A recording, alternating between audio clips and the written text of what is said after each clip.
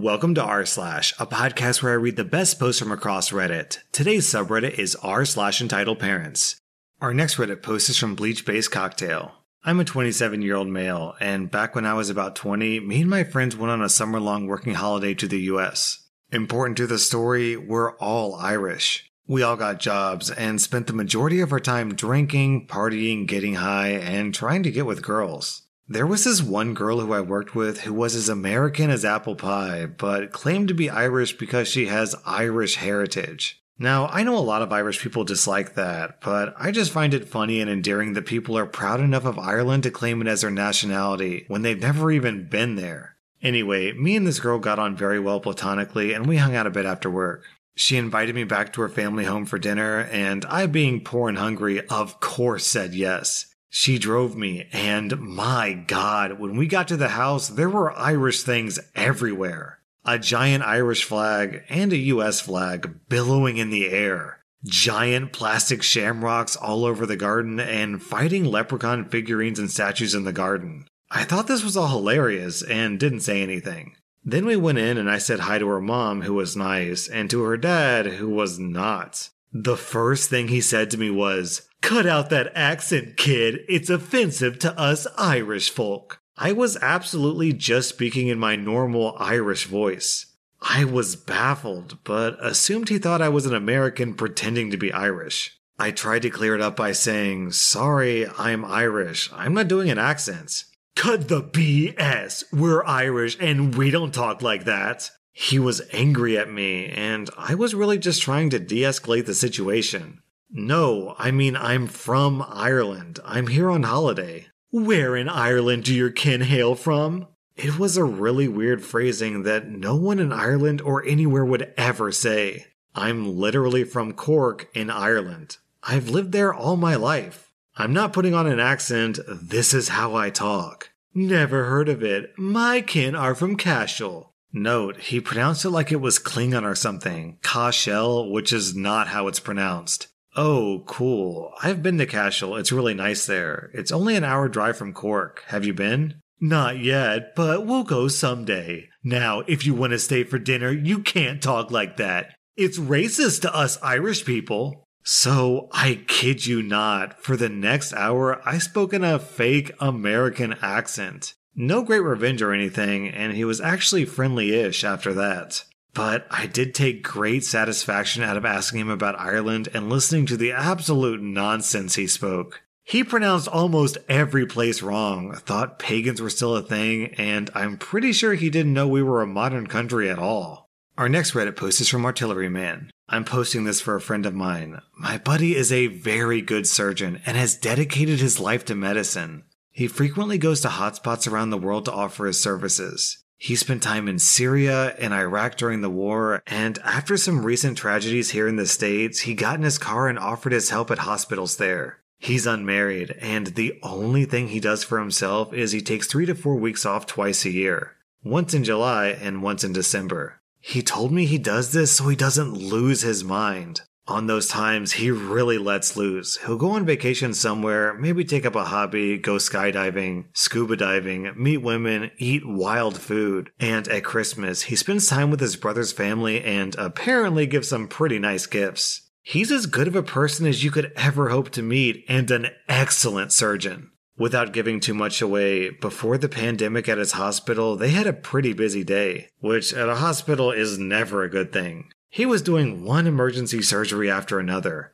Everyone was slammed, and more people were waiting for emergency care. One person had already died because of the backlog, and a few more were on the operating table. No matter how good the surgeon is, sometimes you simply can't save people. In the midst of all this chaos, an entitled mother walks into the emergency room and begins demanding that someone see her brat kid who had a bruise on his face because another kid punched him at school, probably for being a brat. The secretary managed to get her to wait in the waiting room with all the people waiting to see if their loved ones were okay. Her kid went and apparently decided that he was the only one allowed to play with the hospital waiting room toys and would scream at any other kids who tried to approach. Our hero doctor, meanwhile, is fighting for the life of a 16-year-old who was in a car accident. I have no idea if it was his fault or not, it didn't matter. And sadly, the kid didn't make it. I always feel this is the worst thing for a surgeon. They try their best, but sometimes it's not good enough. He has to get his own emotions in check before going to face the parents. They have a special room for this in the hospital. It has comfortable furniture and a table that's nailed down. He's in the middle of breaking this awful news to parents who are feeling a pain that words are too cheap to describe, when in bursts Karen. Apparently, she followed the parents as they were escorted to the room. She took a look around the room and said, "When you're done taking a break, my son needs." But the doctor shoved her out and called security. He finishes talking to the parents and goes to the waiting room. The secretary filled him in. He asked the mother which child was hers. He went over to the kid and in the waiting room gives the kid a quick look over, declares he doesn't have a concussion, and tells the entitled mother to get the F out of my hospital before I call the police. I demand you. No, I have patients that need me much more than you. Your kid is fine. You just need to raise him better. Get the F out. He had security escort her and her kid all the way to her car to ensure that she left. This is a guy who I've never seen get angry. He got robbed in Ibiza, losing his wallet, all of his credit cards, IDs, and his passport, and shrugged it off, saying he already canceled the card, put an alert out on the IDs, and the most the robber got was about 50 euros on a nice wallet. But when he told me this story, he was shaking with rage. Down in the comments, we have a similar story from Texas teacher. I was in a small town emergency room and was having a potentially deadly allergic reaction. This mom got mad because I cut the line. She and her son were waiting for a specialist to remove a toy from the kid's nose. She expected the ER to stop until they were served. The triage nurse told her to shut up and sit down. While I was being treated, a pregnant woman who had been in a car accident that triggered labor was brought in by an ambulance. According to my friends, she blocked the hall, demanding the woman wait her turn. They told her to call her husband to come in to stay with Junior, but she had to leave. My friends told me that she also accused me of drug seeking while they were waiting for me. Yeah, it sounds like OP was seeking drugs. Hello, I'm literally dying, so I would like one drug that would save my life, pretty please. Our next Reddit post is from Helpfully Unarmed, and the title is, Either Give Us Grandchildren or We're Taking You Off Our Will. The title sounds bad. The story is even worse. I never thought I'd be writing a post about my own parents here, but here we are, right? For context, my fiancé and I have been in a relationship for the past 10 years and just recently got engaged. While it's understandable that 10 years might sound a bit too much, we started dating really early and getting married was not a priority for either of us. We actually preferred to focus on our studies and career for a while. She's a civil engineer, and I'm a medical student after getting a bachelor's and a master's. As we've been a couple for a long time, it's quite common for people to ask us when we're getting married and when we're having kids. While we're getting married as soon as I finished med school, we decided not to have children a long time ago, and we're still very certain of that decision, as both of us are more career than family oriented. However, since the engagement, our families have started to put more pressure on us to get married soon and have children, even though we told them plenty of times that's not going to happen. My fiancé and I live together and we're completely independent from our families financially. Some time ago, during a video chat, we ended up getting into a heated argument with our families for finally snapping at their ceaseless nagging for grandchildren, and we've been strained ever since. Now, our families asked us to meet them for lunch at my parents' house. We don't live in the same city, but it's close enough that we can get there for something like this, and that's when the following situation transpired. We arrived early enough to help out in preparing everything for the lunch, and for the next hour or so, things were pretty alright. But after we had lunch and we sat at the coffee table to chat, which is customary here, the room got visibly tense. Our parents, both hers and mine, started a speech about how much they put into us, how much they worked for us, and how much family means to them. I was already sensing something awful coming, but I kept listening. Suddenly, they said that during one of their talks, they came to a decision that if my fiancé and I didn't give them grandchildren, after all they'd done for us, we would be cut out of their wills. Their reasoning was this. 1. My brother is a gay man and, as of now, has no intention of adopting or any alternative to have children. And I was the only option on continuing the family. My brother was there too, and he was as mortified as I was. 2. My fiancée is the older sister. Her younger sister is still in high school, and thus must set an example by having a family and continuing the family. Now, if that's not psychotic, I have no clue what is. We quickly looked between ourselves and immediately left their house. We haven't spoken to them since, but as far as we're aware, we're disowned by now. I never thought I would have to go through that just because I don't want to have children. But it just shows how much entitlement they think they have.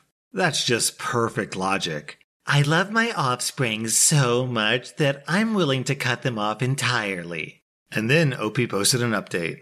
So our parents struck again, and my fiancé is really fuming with rage now and wants to share the situation with you all. There are some points that will need clarification, and I'll try to make them along the way. First, as we mentioned in our last post, due to the absurdity of the situation our parents were imposing on us, we felt that we don't want them at our wedding. Thus, we rescinded their invitation as a whole. My brother is my best man, and he supports us wholeheartedly. Now we get to the point of the post. After we left my parents' home that day, we had absolutely zero contact with them. They made their decision, and we made ours. We thought that was going to be it. Now, one thing that needs to be clarified, our wedding was planned to happen on October 17th. However, due to the pandemic outbreak, these large gatherings of people were completely prohibited, in my area at least. But thankfully, the venue we booked is run by the most lovely administrators. As soon as the outbreak started, they contacted us and gave us every assistance needed with rescheduling. Thus, we rescheduled our wedding to 2021 in the same month, as the situation is still uncertain. That can change, but shouldn't for the time being. We aren't really bothered by it, as we understand the situation is very dire, and we don't mind waiting for a time when everyone will be safe. This morning while I was studying, my fiancé got a call by the venue administrator asking why we wanted to cancel our wedding. Obviously, that was very strange and confusing to us. My fiancé let them know that we had no desire to cancel our wedding and further asked what this was about. Apparently, my fiancé's parents called the venue on our behalf, telling them that we no longer wanted to rent the place as we would no longer be getting married. Now, let me explain why the venue was about to comply. In my country, our IDs carry not only our ID and social security number, but also the name of the parents. And to rent a venue, you need to provide your ID for them as a bureaucracy requirement. Apparently, my fiancé's parents wanted to take advantage of that fact and tried to dupe the venue to cancel our wedding. Luckily, the administrator is quite smart and saw that on our sheet there's only 2 names and numbers for contacts if we can't be reached. One is my brother, and the other is my fiancé's best friend. At the time we booked the place, we were already in a strained relationship with our parents, so neither of us put them as contacts. Thankfully, the administrator actually paid attention to that and took the care and time to reach out to us. Otherwise, we might not only lose our special date, but also our deposit and dream venue. I'll be honest, I never expected that kind of behavior from anyone in our families, but alas, I was wrong. Anyhow, now my fiancée is fuming, and I'm trying to calm her down. We already sent a message to her parents for them to never try to meddle in our lives again. My brother is as angry as we are, and he told me that he's heading to their house to tear them a new one. I don't even know how to feel right now. I'm crestfallen, if anything. I never expected or wanted things to be this way. But neither of us will go back to our decision of not having children. Truth be told, I already have the papers for sterilization ready. I just hope that one day they do see that their entitlement just lost them their son and daughter, all because of grandchildren who will never exist. Our next Reddit post is from Blueberry. I used to provide daycare for a small number of children in my home. Most of the children and their parents were well known to me, friends, or ex-colleagues. I made sure to welcome them into our home, and I believe this helped the children feel comfortable and confident. One mother, the entitled mother, however, was a doorstep mom. She wouldn't come in when invited, didn't respond to attempts at small talk, and only communicated the absolute necessities. Her daughter was lovely, so I was able to overlook her mother's shortcomings. The night kid attended from 7:30 a.m. to 4 p.m. every weekday.